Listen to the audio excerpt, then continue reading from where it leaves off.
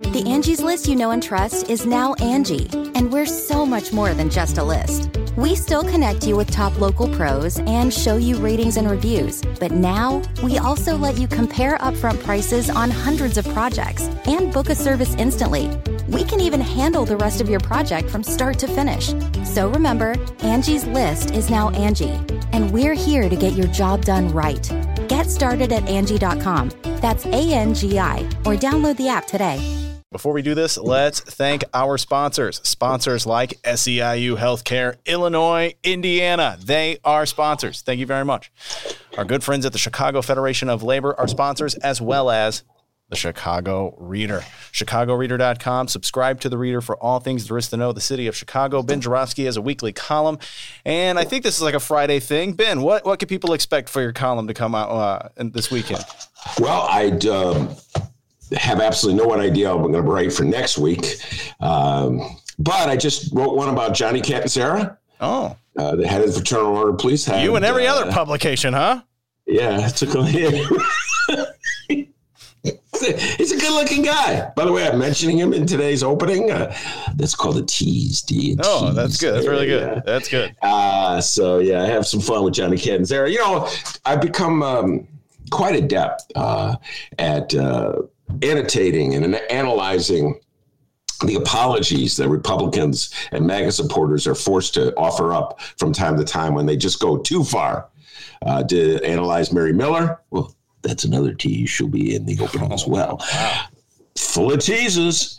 And Johnny Catanzara, I analyze his comments where he was minimizing the impact of the insurrection, even though led to the death of one police officer. And so he backtracked a little bit. More of that coming up on the Ben Jarofsky Show. But right now, Ben, you have a song of the day. Okay. Frank, thank you very much. Aretha Franklin, I Won't Be Long. I Won't Be Long? Oh, wait, Won't Be Long by Aretha Franklin. Not I. Just Won't Be Long. You don't know it? I don't know that song, but can I sing another Aretha song? I mean, how about if I sing Call Me? Baby, won't you call me the moment you get there? Now, Dennis, you go, will you do that for me? Say, will you do that for me? Will you do that for me? Yeah, call me the moment, call me the minute, call me the second, call me. Is that good enough? I liked it. I liked it. But you know what? What really made it was you coming in right on cue. Call me the moment. Call me the minute. Call me. Please stop. The Ben Jarofsky Show starts now.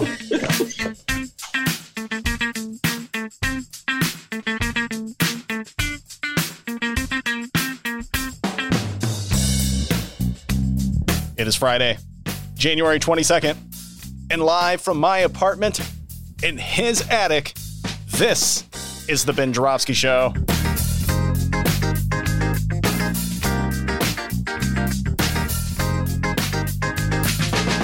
Today on the program, it's another Romana Rundown with Chicago Sun-Times editor Ramana Hussain.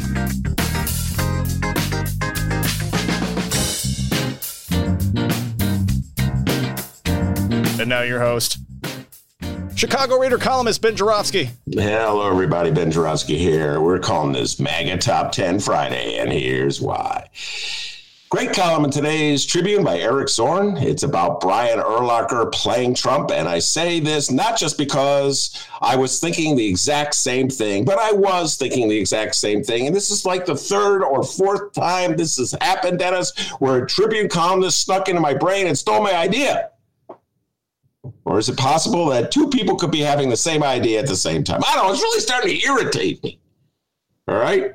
I talked about this last week with Rex Hupke, and now Eric Zorn comes sneaking in my brain. I wouldn't have minded so much, D, if Eric didn't leave behind his Cheetos bag in my brain. Okay.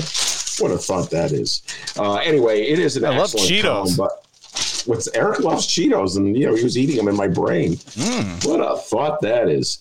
Excellent column by Eric Zorn, The Unpardonable Reach of the Presidential Pardon Power Needs Limit. And He took it actually in a direction I hadn't thought of. I got to give him a lot of credit for that. The opening is we were eye to eye because it is clear. Well, I'll just read you what he said. Give him credit. NFL Hall of Fame Bears linebacker Brian Urlacher still knows how the game is played. Last February, 4 days after his younger brother, Casey Urlacher, was indicted by federal prosecutors for acting as a recruiter and a bagman for illegal sports gambling ring in the Chicago area, Brian Urlacher began donating to Trump's campaign. Yes. He started donating to the campaign, sucking up to Trump, saying nice things about Trump, put that picture on his Twitter of him in the White House. Oh, I love Donald Trump. He took the page right out of the Blago playbook. The key to getting Donald Trump to do what you want to do is to suck up to him. And so I had the same thought, Eric Zorn, that was exactly what Brian Urlacher was doing. So I don't know, maybe I could be a little more forgiving to number 54 from the Chicago Bears, well, maybe he isn't like a believer in white supremacy, or maybe he isn't a MAGA hat wearer. Maybe he was just doing it for the most pragmatic of reasons to get his brother out of trouble. I don't know. But by the way, I will close with this, something that Eric recommended. He took it in a whole different direction than I had thought through. He was talking about some of the things that you might do to limit presidents in the future from pardoning just their supporters, their campaign donors, their cronies, their pals who are subverting justice with the pardon. And Eric's he closes with this paragraph. My favorite idea, and the very least we should do, is adding a prohibition on pardons and commutations that begins 1 month before presidential elections and extends until the president is officially reelected or the next administration begins. This would eliminate the obscenity that is the lame duck pardon and allow voters a chance to register their disgust when, for example, some famous jock flatters the shallow president into bestowing favors upon his allegedly crooked brother. I don't even think the Casey Urlacher pardon was the worst of the bunch that Trump, the pardons he did right before he left office. I would say that goes to Steve Bannon. Big middle finger into the air to absolutely everybody. Bannon gets away with it. And but anyway, great column. And yeah, that makes a perfect sense. If you force the president to make the pardon while he's running for re-election, maybe he won't make the pardon because he knows it'll work against him. And then once the election's over and he's been defeated, just don't allow him to make any pardons. Yeah. I think that makes sense. Good idea from Eric Zorn.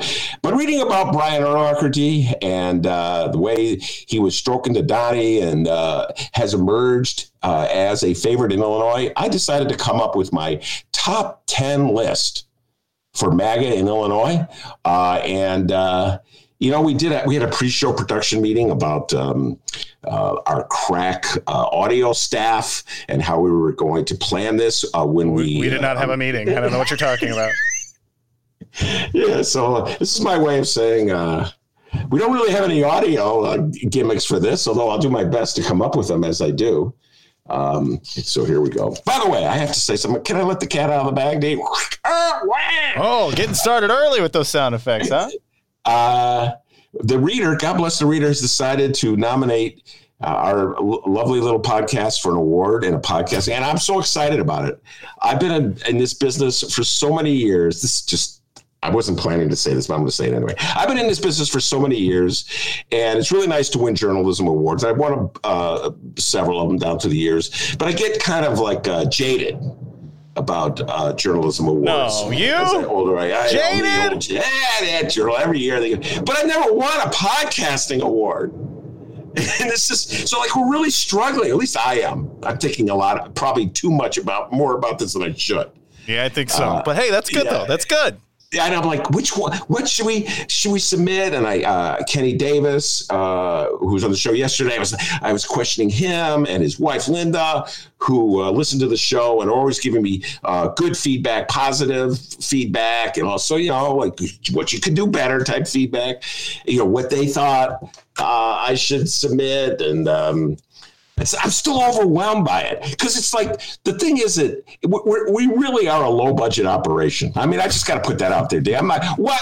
Who am I kidding? It's the two of us. Yeah. That's it, ladies and gentlemen. I'm looking at the other guy and me. Okay, he's in his apartment. I'm in my attic, literally looking at a porta potty. We have, like I could just imagine all these other podcasts. They get that smooth sound. You know what I mean? There's no train roaring by whenever they do an interview. Oh, remember Eric Zorn? Speaking of which, Ben, you got to really improve the quality of your interviews. Oh, yeah, I remember that one. But he was right, actually. So I struggle with this deal. Like, which interview should I submit? And will it matter if the sound quality? You know what? The hell with it. I can't worry about it, D. So I'm probably going to just close my eyes and I'll call up all the shows under my screen. I'll close my eyes and just put my finger on the screen. And whatever show I touch will be the one I submit. Huh, I like that system. We could try that.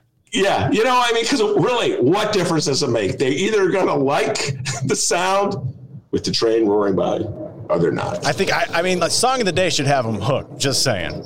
Oh, my God. Could we edit out the song of the day? Can you imagine the judges? Like, what is this? No, we cannot. We cannot. Any show that begins with, baby, won't you call me the moment you get, come on. And now Digo, will you do that for me? Will you do that for me? Oh my God. It's the sweet inspirations in the studio with me. Anyway, went on that tangent. So this is my way of saying I have no great sound effects for this one. So I'll just make mine up as I come up with my top 9 Illinois. 10 or 9?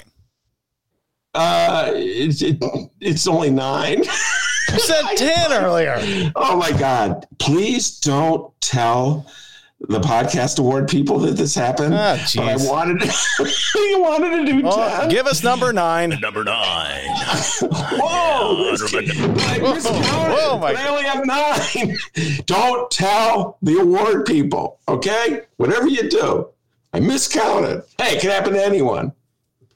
So what was it again, D? Number 9. We got to go with Brian Urlacher. Number 54 for the Chicago Bears, sucked up to Trump, call out love to Kyle Rittenhouse, might pick crossover votes from Democrats who love the Bears. Number 9, Brian Urlacher. Number 8.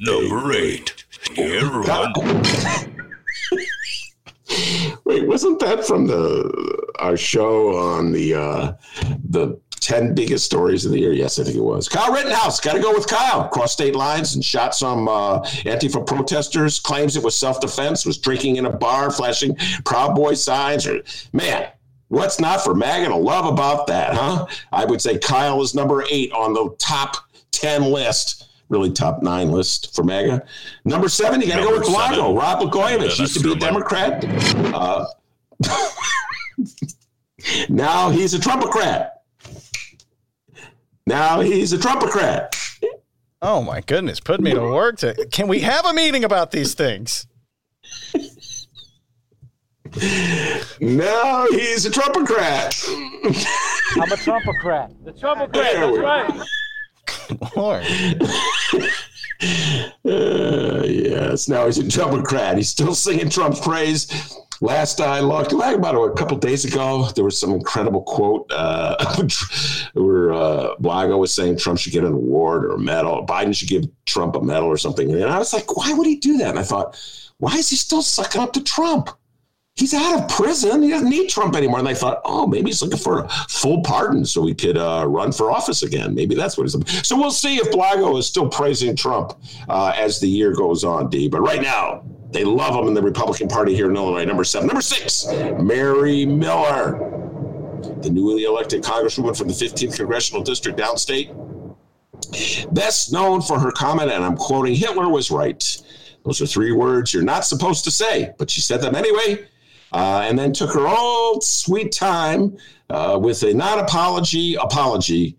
And I got to tell you, folks, I hate to say this, it's very alarming, but based on the number of times that MAGA people at MAGA demonstration have flashed signs with the swastika or with Nazi slogans, I'm starting to see there may be a soft spot, I don't know, for Nazis in the heart of MAGA. So Mary Miller, newly elected Congresswoman for the 15th, is number 6. And, of course, number 5, a Dennis's personal favorite. Number Phyllis. 5. Yes, Phyllis. She's a sleeper. She defeated the fair tax, but she's been quiet lately. So she's been so quiet. You pretend to overlook her. I don't overlook her. Maybe she'll run for governor, D. Phyllis for governor. Number 4, Jeannie Ives. Nutty as they come. Yes, she's been defeated in her last 2 campaigns, but she was a nutty conservative before Trump made it fashionable, and so she's always going to be a force in the Republican Party. At number 3, of course, is Jim Oberweis. And he lost to Lauren Underwood, but still hasn't conceded, even though, as I mentioned, he lost, which is straight out of the Trump playbook. Plus, he's rich and he can fund his own campaign. Number 2, Johnny Catanzara, the president of Fraternal Order Police right here in Chicago, defended the insurrectionists, even though they whacked one cop over the head with a hockey stick and bashed another with a fire extinguisher. Then he sort of apologized, but not really, and he's still fighting Lori Lightfoot, and definitely he's the most popular MAGA personality in the city of Chicago. If downstate MAGA ever makes good on its effort to break off from Chicago and create a separate state, they'll probably draw a circle around wherever Catanzara lives in the city of Chicago just to keep him in the new MAGA state. And number 1. Yes, number 1. Who else? The big guy, State Senator Darren Bailey. Mr. I don't wear a mask, and I'm not going to wear a mask. He's such a badass. He's more extreme than Catanzara. When Catanzara had to confront the insurrection, he said, well, it wasn't that big a deal. Darren Bailey's like, I think it was Antifa. Are you questioning? Maybe it wasn't MAGA. So he's number 1. He'll remain number 1. I think he's the most popular guy among the MAGA Legion in the state of Illinois. And noticeably not on the list is anybody who resembles anything like a moderate Republican, which just goes to show you how lost the Republican Party is. We got a great show today, everybody. Ramana Hussein will be here, and we'll be catching up on all the political talk of the week, cultural talk, recommendations, all kinds of good things with Ramana Hussein. But before we do that, the young man from Alton, the man they call the doctor, with the news. What's going on, everybody? Before we find out what's happening in Chicago and or Illinois for the 4th and final time this week, guys, we need to talk about this weekend's Benny J bonus interview lineup, available at chicagoreader.com and wherever you download podcasts. Here's this weekend's lineup. First up, Saturday.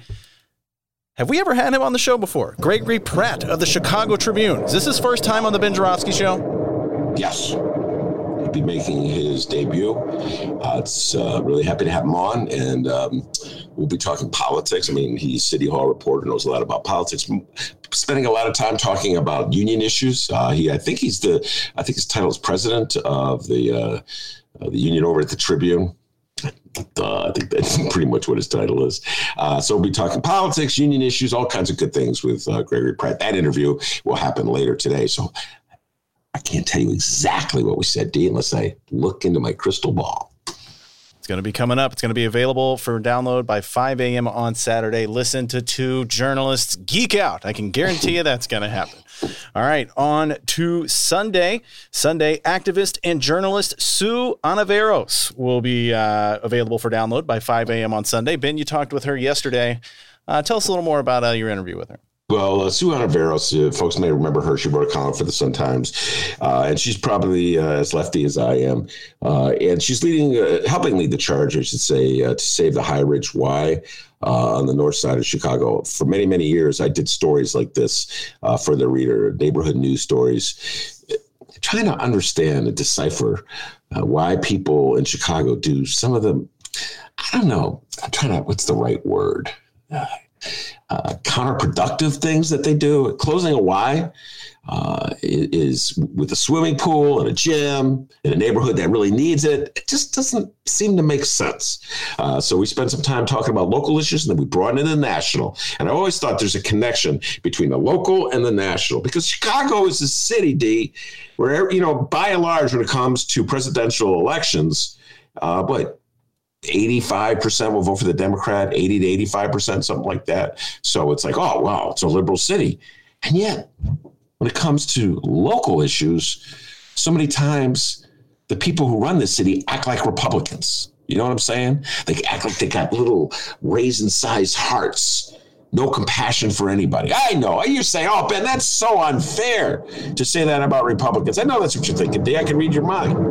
And maybe it is a little unfair. I'm sure there's some compassionate Republicans. But by and large, when you put a bunch of Republicans in a room and get them talking about, I don't know, how they could use the enormous resources that they have available to help people, they suddenly get really selfish and their hearts shrink. So we'll be connecting the local and the national, a wide-ranging interview with Sue Ontiveros. That'll be available Sunday by 5 a.m. And finally, on Monday, the long-awaited return of the director of the Black Harvest Film Festival, the one, the only, Mr. Sergio Mims. Ben, give everybody a little sneak preview of our interview with Sergio. Well, it's movie talk with Sergio, and we break down One Night in Miami and Sylvie's Love. And there's some spoilers alert, so I have to tell you that we're going to, if you haven't seen the movies, maybe you should listen to this interview afterwards. But Sergio and I were both excited about both of these movies. I think One Night, will One Night in Miami win the Oscar? I think it should win the Oscar for Best Picture. Are they even? They're having Academy Awards this year, aren't they? Suddenly, like in the pandemic. That's like it is up on my list of things to check on during a pandemic. Oh, what about those Academy Awards? It just occurred to me. They are going to have them, aren't they? So it's two geeks talking movies, and then of course it's Sergio, so he has to weigh in with some of his political views. So it's a pretty funny political conversation as well. All right. It's this weekend's Benny J bonus interview lineup. Saturday morning, Gregory Pratt. Sunday morning, activist and journalist Sue Ontiveros. And Monday, Sergio Mims will be back on Tuesday with a new live show. Go download them at chicagoreader.com and wherever else you download podcasts. Subscribe, give us a review, 5 stars only. All right, local news, let's do it. No public event scheduled for Chicago Mayor Lori Lightfoot. So let's continue our coverage on her current tussle with the teachers and the Chicago Teachers Union. So remember, everybody, the mayor and the Chicago Public Schools team really want the teachers to return to the classroom at what could possibly be the tail end of the pandemic. Vaccines are making their way around, and we are starting to see a little light at the end of the tunnel. This little light of mine, I'm going to let it shine. But the teachers union is like, based on all these books we read for a living, I don't think it's smart to go back quite yet. Maybe, I don't know, wait it out unless you provide us with assurance that these schools are as safe as possible when we return. And the CPS has been like, what are you talking about? It's safe. Trust us. Get back to the classroom. About sums it up, right, Ben? That is actually a very good analysis. That yes, that's exactly what's going. Yeah, trust us. Get back to the classroom. Exactly. And the other teachers union are like, I don't think so. Go ahead. That was great. I got to give you credit. So now we are to today's news. The following comes from the Chicago Sun-Times, and no, not Nadir Issa. It's Sophie Sherry. Some charter schools' teachers agree on reopening plans. CTU wonders why CPS cannot do the same. Some charter schools have postponed reopening and others are working virtually until a full agreement is reached. Teachers working for some charter school operators have reached agreements about reopening schools while the Chicago Teachers Union continues to negotiate with Chicago Public Schools.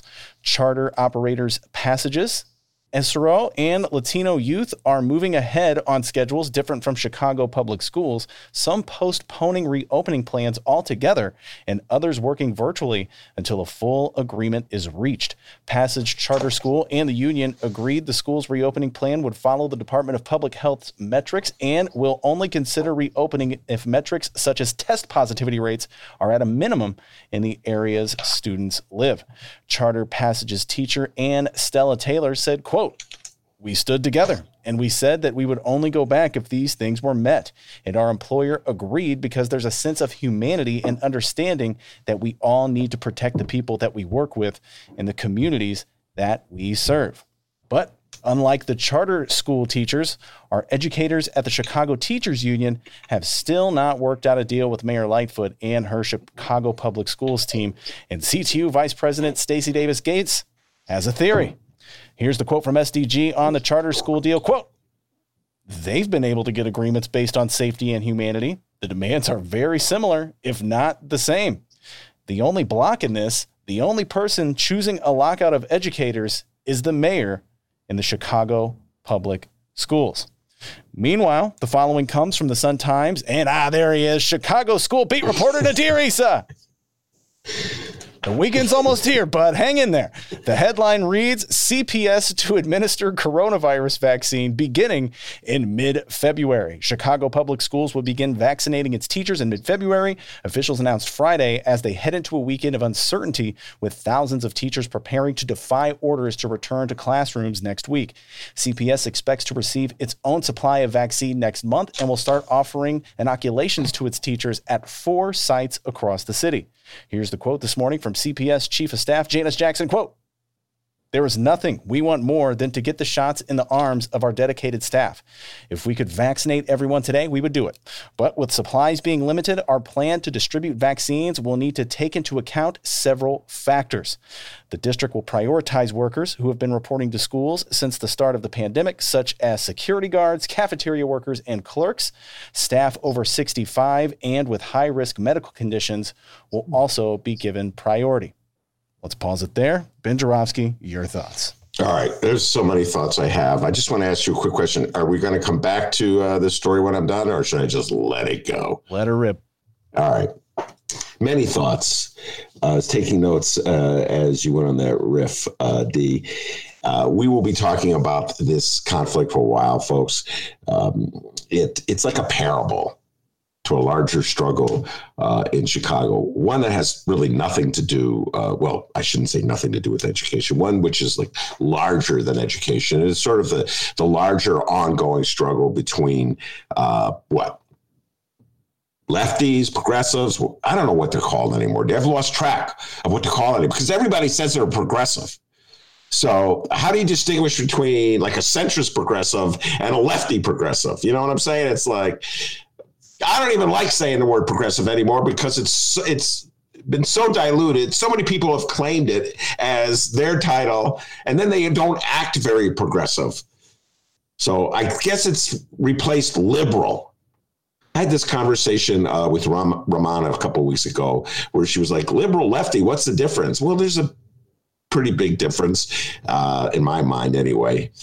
Lefty is more like what a Bernie Sanders is, okay? Liberal or progressive is more like where Lori Lightfoot is. And you could see there's a wide gap between the two, and they're both Democrats. So anyway, obviously, Kenny Davis was pointing this out yesterday in the interview. Obviously, that this fight over reopening the schools is just symbolic of a larger political struggle between Lori Lightfoot and the centrists in Chicago and the lefties and the Chicago Teachers Union. And that is clearly like a larger context of this fight. And you could see that in the positions that various people in Chicago are taking on the issue.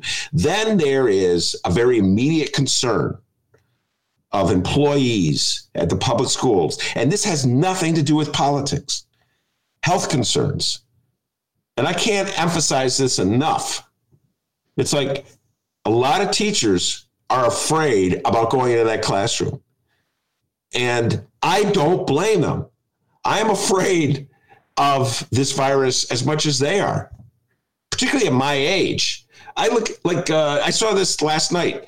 Dave Chappelle. I don't know if you saw this. Did you see this? That Dave Chappelle tested positive. He's going to do a show in Austin, Texas with Joe Rogan. I don't know if you saw that. They were going to do a comedy show in Austin, Texas. He tested positive. Immediately, it was like, please don't take Dave Chappelle. I love Dave Chappelle. I got some, I don't laugh at every one of his jokes, but I really just love him for his spirit and the way his mind works and the way he's unafraid to take challenging issues and pull them apart and then make fun of himself at the same time. Anyway, the point is, it's a scary thing. When I saw that, I'm like, oh my God, I hope Dave Chappelle is okay. And it's just across the board, we've all been conditioned to be fearful. Not all of us. MAGA seems to be oblivious to it. So the 50% of the country that is Democrat is very concerned about the virus. So why are the leaders of Chicago so indifferent to the concern that teachers have for going back in the classroom? Why that hostility? Why that inability to see it? And you know the answer? Because it's part of a larger context. And the powers that be in this city do not in any way want to honor teachers or give credibility to their views, particularly if teachers are expressing those views through their union. So even if it's something that the powers that be can show concern for, they don't want to show concern for. They have to minimize them. They have to say, oh, it's all political. Oh, Stacey Davis Gates is just doing this because she's mad at Lori Lightfoot. Oh, Jesse Sharkey is just doing this because he's a lefty, and he just wants to turn everything into a great marching crusade. Just want to minimize. When no matter what it is that teachers raise, too much testing. Oh, they're just afraid of the results. They're concerned that you will expose how bad they are as teachers. Not enough nurses. Oh, they just want jobs for their union. No matter what it is that teachers ask for or demand, it's always minimized and turned into some triviality by the powers that be. I've noticed this, guys. And I realize when I say this, I'm an extremist in the Chicago media. I can't think of any. I look at just on a day-to-day basis. I read the editorial pages of both downtown newspapers, and I follow Cranes from afar. Never once have I seen anything resembling like a column or an editorial. Well, maybe not never once. That's an extreme thing. There are a couple. But by and large, the voices are so hostile to teachers. And today is no example. I mean, it's no exception. The Sun-Times weighs in. Now, they managed not to insult the teachers union. I give them credit for that. They showed some restraint. But teachers, vote no on a strike. It's the whole issue of whether the teachers union should vote not to go back to school if compelled, just to do virtual learning. Vote no. And they take apart the arguments raised by the teachers as to why they're concerned. Don't really show much sympathy for them. But that editorial is relatively generous to teachers compared to the Tribune. They threw in senior attorney at Liberty Justice Center, Jeffrey Schwab is his name, which won the Janus versus AFSCME U.S. Supreme Court. This is a lawyer who goes to court to try to destroy unions. That's what the Janus case was about. We talked about the Janus case for so long, so many times in the show in 2019. I will not relitigate it. That's who the Tribune puts on? That's who they put out there?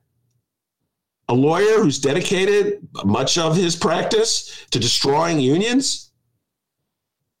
See what I'm saying? It's part of a larger context. It's not like, oh, let's worry about teachers. We're concerned about, no. They just want teachers to do as they're told. And the teachers, through their union, are saying, we're not going to do as they're told. This fight's gone on for 10 years, D. Now, I had a smile when I heard you quoting the teachers union, speaking nice words about charter schools. And I said this many years ago, when the charters first were emerging in Chicago as a force. My lens has always been the city of Chicago, so it was happening nationwide, but I was taking a look at it exclusively in Chicago. And I noticed politically how it played out. Couldn't help but notice that the same voices and institutions that were so critical of the Chicago Teachers Union were the ones championing charters. I go, well, why is that? Because the charters are non-union. So I said, you know what? I got nothing against a charter, just by virtue of it being a charter, but I do object to the way in which the Republican Party and the right wing uses charters to destroy collective bargaining rights of teachers and undercut the profession of teachers. Because the more charters you create, the more non-union charters you create, the lesser overall you'll pay teachers. And the more you'll undercut the power of the unions. Seemed pretty obvious to me. It was a political move by Republicans and the powers that be. So then what happened is that the teachers union began to organize some of these charters. And now we have this moment, D, which I couldn't have predicted 10 years ago. You just read it, where the teachers union is saying nice things about charter schools, and charter schools are working with the teachers union as like a model example of how like a system should work with its teachers union. I haven't read one word about it. I haven't read one word about it in the Tribune, which for years, when the teachers went on strike in 2012, I remember the charter school operators had a press conference. Well, our schools are still open. You know, definitely trying to undercut the strike. So it's interesting how the politics change, but just underscores the point I'm making, that there's a larger fight going on here that's, in this particular case, exacerbated by legitimate concerns that teachers have. Now, you alluded to Nader's article in today's Bright One, and I read that thing very carefully, and I underlined stuff, and I circled stuff. He broke down, did a really good job, in my humble opinion, broke down what separates teachers, the Chicago Teachers Union, from Chicago Public Schools on the issue of whether teachers should go back to classroom. And basically, it came down to vaccines. Basically, that's what it came down to. I mean, when you put it all aside, if the teachers were vaccinated tomorrow, they'd go back to school tomorrow. That's my takeaway from the article. And guess what? I have not seen any attempt by the city of Chicago to really put teachers at the top of the list. You say the most important thing right now for the future of the children is to open up our schools. Why aren't teachers being vaccinated right now? Oh, well, we don't have the vaccines. Oh, there's always so much. Why are we fighting like hell to get more vaccines in the state of Illinois, the city of Chicago? They seem to be fighting more with the teachers to get them back in the classroom than they are to get more vaccines. So when is a legitimate, realistic moment when we can say, yes, teachers will be vaccinated across the board? I don't know the answer to that question, D. I do know this from what I've been hearing, that vaccines, well, we're probably going to get into this in a little while, but vaccines, it's like the game of who gets the vaccines and who doesn't. It's like everything else in this town. It's who you know. Who's your clout? Who's your doctor? What hospital do you belong to? Where's your health care at? Doesn't seem to be connected in any real way to need. So, D, that's my view of it. It's very much just listening to you summarize the news. It's like just substitute the fight over hiring more nurses versus for this. It's just part of a larger struggle that's been going on for a long time in the city of Chicago. All right. In other Chicago news, the city and Cook County will move from Tier 2 to Tier 1 of Governor J.B. Pritzker's 5-phase COVID-19 mitigation plan. Let's begin with phase 1. That is, as long as metrics continue to improve or are stable. Yes, it's true. Ready or not, customers will be allowed back inside restaurants and many bars in Chicago and suburban Cook County beginning Saturday, barring a sudden reversal in improving coronavirus infection rates. Tier 1 mitigations allow restaurants and bars that serve food to seat customers inside at the lesser of 25% capacity or 25 people per room. Bars that don't serve food still are not allowed to invite patrons inside. Pritzker's office has cited studies suggesting indoor establishments are viral super spreading sites. Ben, what do you think here? And where should I make our reservations this weekend? Like I said, I'm really scared, very cautious about the virus. Do not want to get this thing. Cap, a shout out to Cap, my dear friend, still feeling the effects. I think it's about almost 4 weeks, 3 weeks with him. I can't remember. I've lost track of time. So it hits people obviously harder than it hits some people. And I'm not ready, D, to go back into a bar or restaurant. What about you? Are you ready to go back into a bar or restaurant? No, I'll wait it out. Yeah, I'll wait it out. And I know, I'm speaking for myself, but I think Dennis could be on this list as well. We should be nowhere near the front of the line to get the vaccine. Okay. Now we're not essential workers. Okay. As much as I think this is essential, this program, let's be honest, we're not essential workers. We could do our work from our homes. That's why I'm in the attic and he's in his apartment. So there's no need for us to get the vaccine in order to keep essential businesses operating like, I don't know, a teacher or a bus driver or a nurse, et cetera. So they should be at the front of the line. We shouldn't. So, D, I understand the pressure that Pritzker's under and Lori Lightfoot's under, and I understand that so many livelihoods are at stake and that we need to open up the economy sooner or later. But I'm not ready to go back to a bar or restaurant. Just saying. And from what I've heard, man, the scam going on with these vaccines, some people are like, hey, call up this phone number. Tell them you know Billy Bob. Tell them your doctor is Jimmy Joe, and you'll get the vaccine. And it's so Chicago. You got to know the right doctor, know the right person. That's so Chicago. I've been seeing I'm not throwing anyone under a bus. I'm not going to reveal any names. Just some friends reached out. Hey, you want the vaccine? I know the right guy. I'm like, no, I'm not going to get your bootleg vaccine from your doctor friend. I got extra vaccines here in the back room here, like Dr. Nick or something like that. No, I'm not going to do it. I'll just wait till everybody else. I'll be like the guy when you board a plane last day. I don't know if I always like to be the last guy to board the plane. So let everybody else go first. And then I'll go just keep doing my show from the attic. You'll be in your apartment.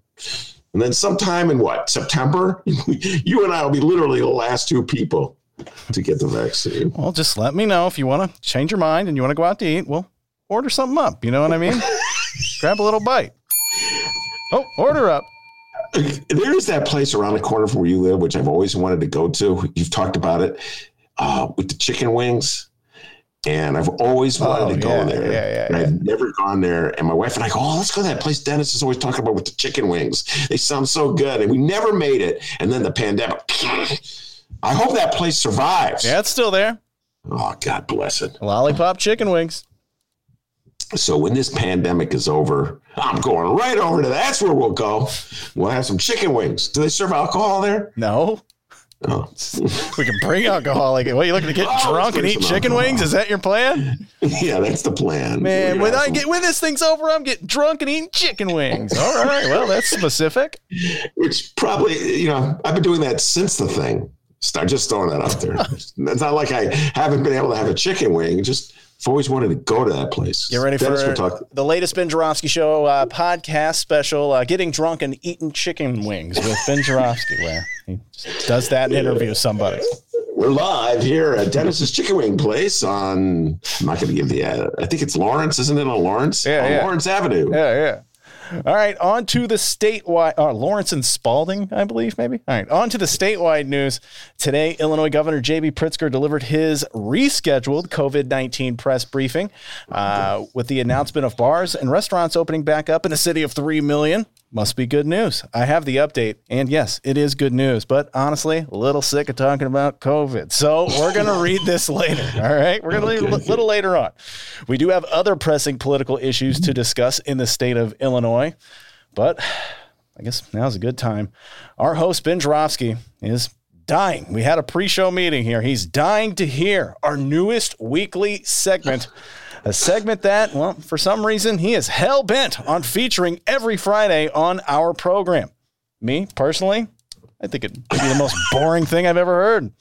But hey, what are you going to do? His name's on the banner, so we do what the boss says. So get ready, everyone. And by get ready, I mean please don't stop listening. It's time for This Week in Illinois Weather with Illinois climatologist Trent Ford. From the Illinois State Water Survey at the University of Illinois Prairie Research Institute, this is Illinois State climatologist Trent Ford. Temperatures this last week stayed on the mild end, ranging from the high 20s in northern Illinois to the high 30s in southern Illinois, 3 to 8 degrees above average for this time of the year. Winter average temperatures so far have been between 2 and 7 degrees above average across the state. Noteworthy is the lack of very cold days. For example, Aurora has had only 11 days with a maximum temperature below freezing so far this season, the 10th fewest on record by this time of the season and the fewest since 1953. Why do you like this? Precipitation totals from this last week range from less than 1/10 of an inch in southwest Illinois to over half an inch. Okay, I'm about to fall asleep. We gotta. I didn't know that about Aurora. That's amazing. That's good stuff. Really good stuff. 10 days, right? Aurora? Something about Aurora in 10 days. That's what I heard. Wow. Thank you, Dennis, for Don't thank me. Thank climatologist Trent Ford. Okay. Segment stinks, man. We got a sponsor for it. We're trying to get a sponsor for it. Oh, wow. The chicken wing place in Lawrence, they want to sponsor the climatologist report. So, yeah, our crack team of ad salesmen are working on that deal right now. Oh, goodness. All right, people, back to business. Let's talk about our new Illinois speaker, one Emmanuel Chris Welch. On Thursday, Welch announced his House Democratic leadership team. Speaker Welch's House Democratic leadership team. Oh, boy, and Welch announced a boatload of Illinois Democratic elected leaders who will be joining his team on Thursday. I thought it was every single one of them, but according to this piece we're about to read, some people have issues with the selections that Chris Welch made. And I guess it's time for a quick round of big deal or no big deal, where I read a story and I ask Ben Jarofsky, hey, is this a big deal or not? Really easy segment. All right. The following comes from the Daily Herald. New Illinois House Speaker Chris Welch's leadership team, which he announced Thursday, does not have enough suburban representation and includes too many Michael Madigan loyalists. This comes from Democratic State Rep Kathleen Willis of Addison. Ben, are you familiar with Kathleen Willis of Addison? Yeah, she was one of the people who was running. She was a loyalist to Madigan. She was part of the speaker's team. And then it was big news when she broke from the speakers. Remember that? We talked about that on the show, D. There's so many names. I don't blame you for forgetting them. But yeah. Sarah Feigenholtz, that's who. That's right. Oh my God. Yeah, it is true. There's a lot of names, a lot of state reps, ladies and gentlemen, a whole bunch of them. So anyway, she was part of the team. I cut you off there, D, but she was part of Madigan's team. You know, not that long ago. They were all part of Madigan's team. So I don't know. I'm just thinking off the top of my head. Like, there wasn't anybody who wasn't on Madigan's team. So anybody that Chris Welch picks for any kind of leadership position is on Madigan's team. I mean, I'm going to break it to you. It's really hard to get elected if you're not on Madigan's team. That's part of the problem. All right, that's number one. Number two, even if you got elected and you weren't part of Madigan's team. Let's just take your favorite state rep, D. Will Guzzardi. The hipster rep from Logan Square. I did warm up to him on the Madigan bus. He was friendly. Excellent French, excellent French press coffee he had. Yes, French. What Haggasack or whatever that game is. Oh, Haggasack, Hacky Sack. Come on, man, acting like you weren't in the circle. Scott Haggasack, alternate of the 32nd word. Scott Hacky Sack. Anyway, Will Guzzardi, if you recall, when he was first elected, he beat Joe Barrios' daughter, so he was very much not a part of the Madigan team. But guess what happened, D? Once he got elected, Madigan called him and come here, big feller. What can I do for you? Have an egg roll, Mr. Guzzardi. And, slowly he became part of the Madigan. I remember it was some guy wanted to run against Jamie Andrade. And I can't remember the guy's name, but he was running as a lefty. He was using Will Guzzardi's campaign as a model. And he was so irritated that Will Guzzardi didn't support him. I'm like, dude. Could it have been Harish Patel? Yeah, I don't know how the hell I knew that one, honestly. I am in awe right now. Where did that come from? Dude, I don't even know. know. That was like wow. Very impressive. You talk about me like the 49th Ward Alderman before was Joe Moore, blah, blah, blah. But that was really good. Yes. And it was like the reluctance of state reps who only 4 years or 2 years ago had been outspoken reformers and independents, and let's take on the machine. Their reluctance suddenly, I'm not really ready to go against the speaker. So that was part of the problem. Really, once you got elected, you kind of became part of Madigan's team. So I'm not really feeling that part of the criticism. You know what I'm saying? But there's too many Madigan loyalists. The only way to get around that is to name Republicans to speaker positions or to House positions. And I don't think that's a good idea. So I don't know. I can't take that criticism too seriously. Hey, they could have put you and me on there. Yeah. We're not Madigan loyalists. I mean, I'll put on pants. Sure. You're not wearing pants now? I'm wearing like gym shorts. Oh. Did not know. Well, you don't know because I only see him from the neck up. So. Right. Oh, that got weird, huh? That got weird. Yeah, that got weird fast. Let's just go back to Kathleen. Dee, let's take this out, and then I'll submit this for that award. There you go. Don't keep that in for the award, okay? We'll have to go back and clean up the tapes. I'll take that out, put this in. Let's change it so I'm sounding really serious. Yes, it's a very interesting comment you made about Michael Madigan. That award is ours. Oh my God, that award, all the other shows, they sound so professional and everything. I want to win that award, D. I'm going to put it on my wall. Podcast award. Yes. Well, can we get two? What's that? Could we get two? I want one. Your name is going to go in there as the producer. All right.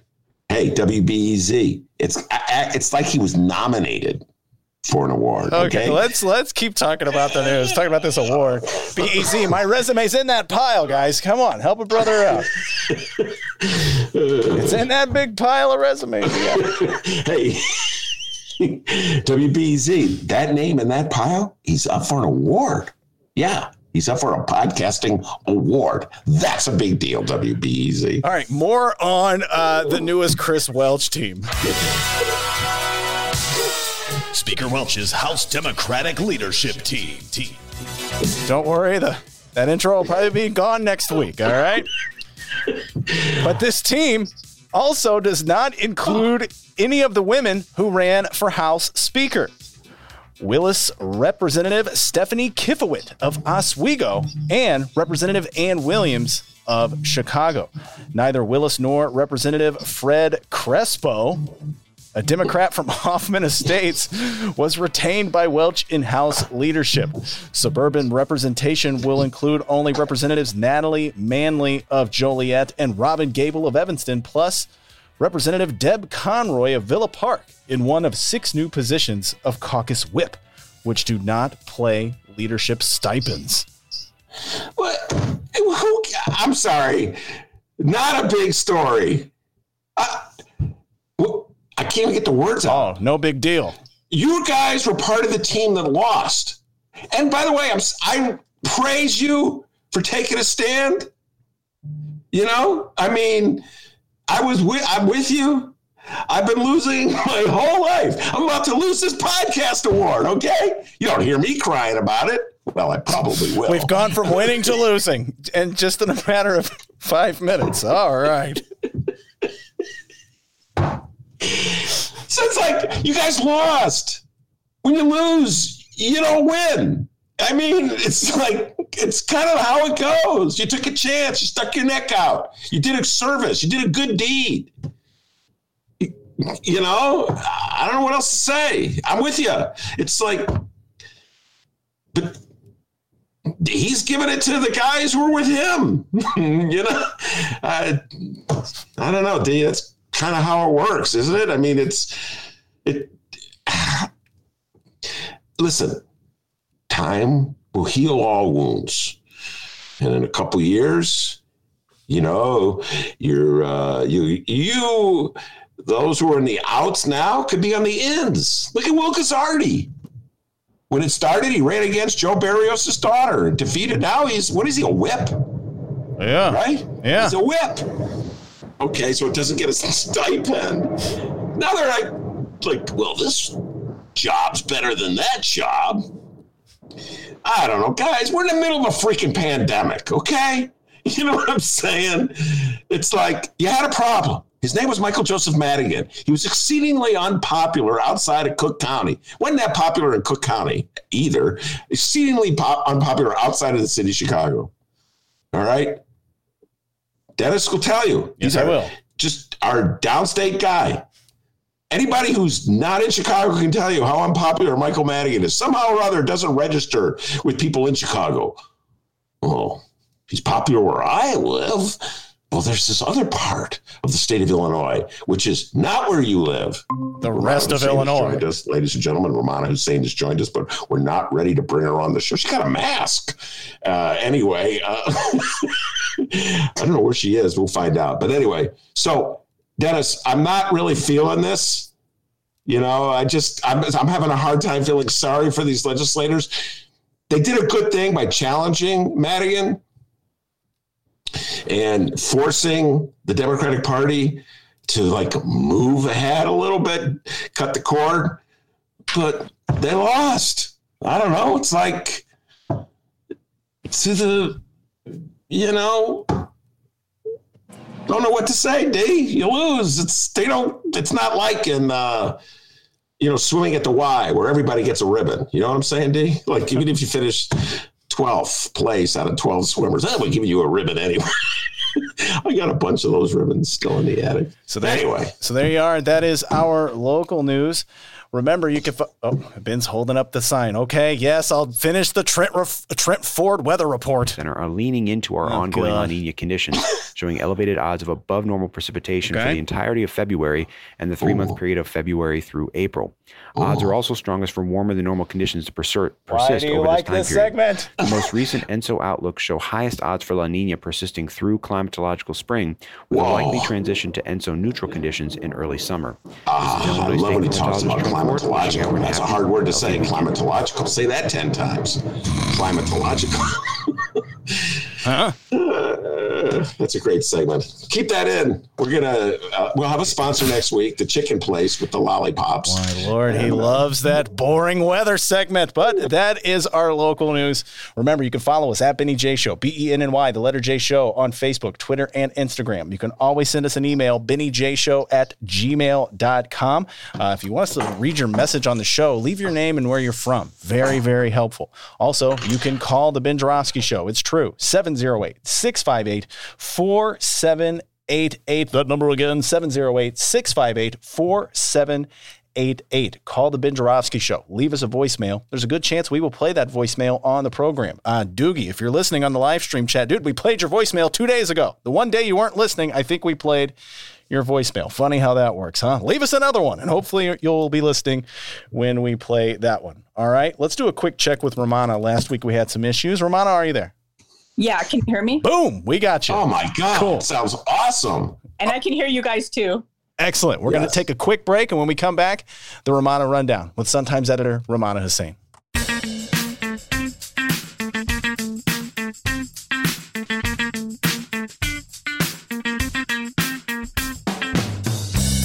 I have absolutely no commentary. There's nothing to be said.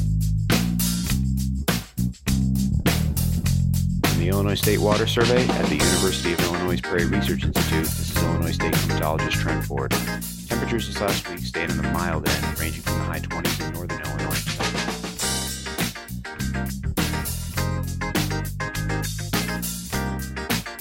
Let's begin with... Look around. You can find cars like these on AutoTrader, like that car riding your tail. Or if you're tailgating right now, all those cars doubling as kitchens and living rooms are on AutoTrader too. Are you working out and listening to this ad at the same time? Well, multitasking pro, cars like the ones in the gym parking lot are for sale on AutoTrader. New cars, used cars, electric cars, maybe even flying cars. Okay, no flying cars, but as soon as they get invented, they'll be on AutoTrader. Just you wait. AutoTrader.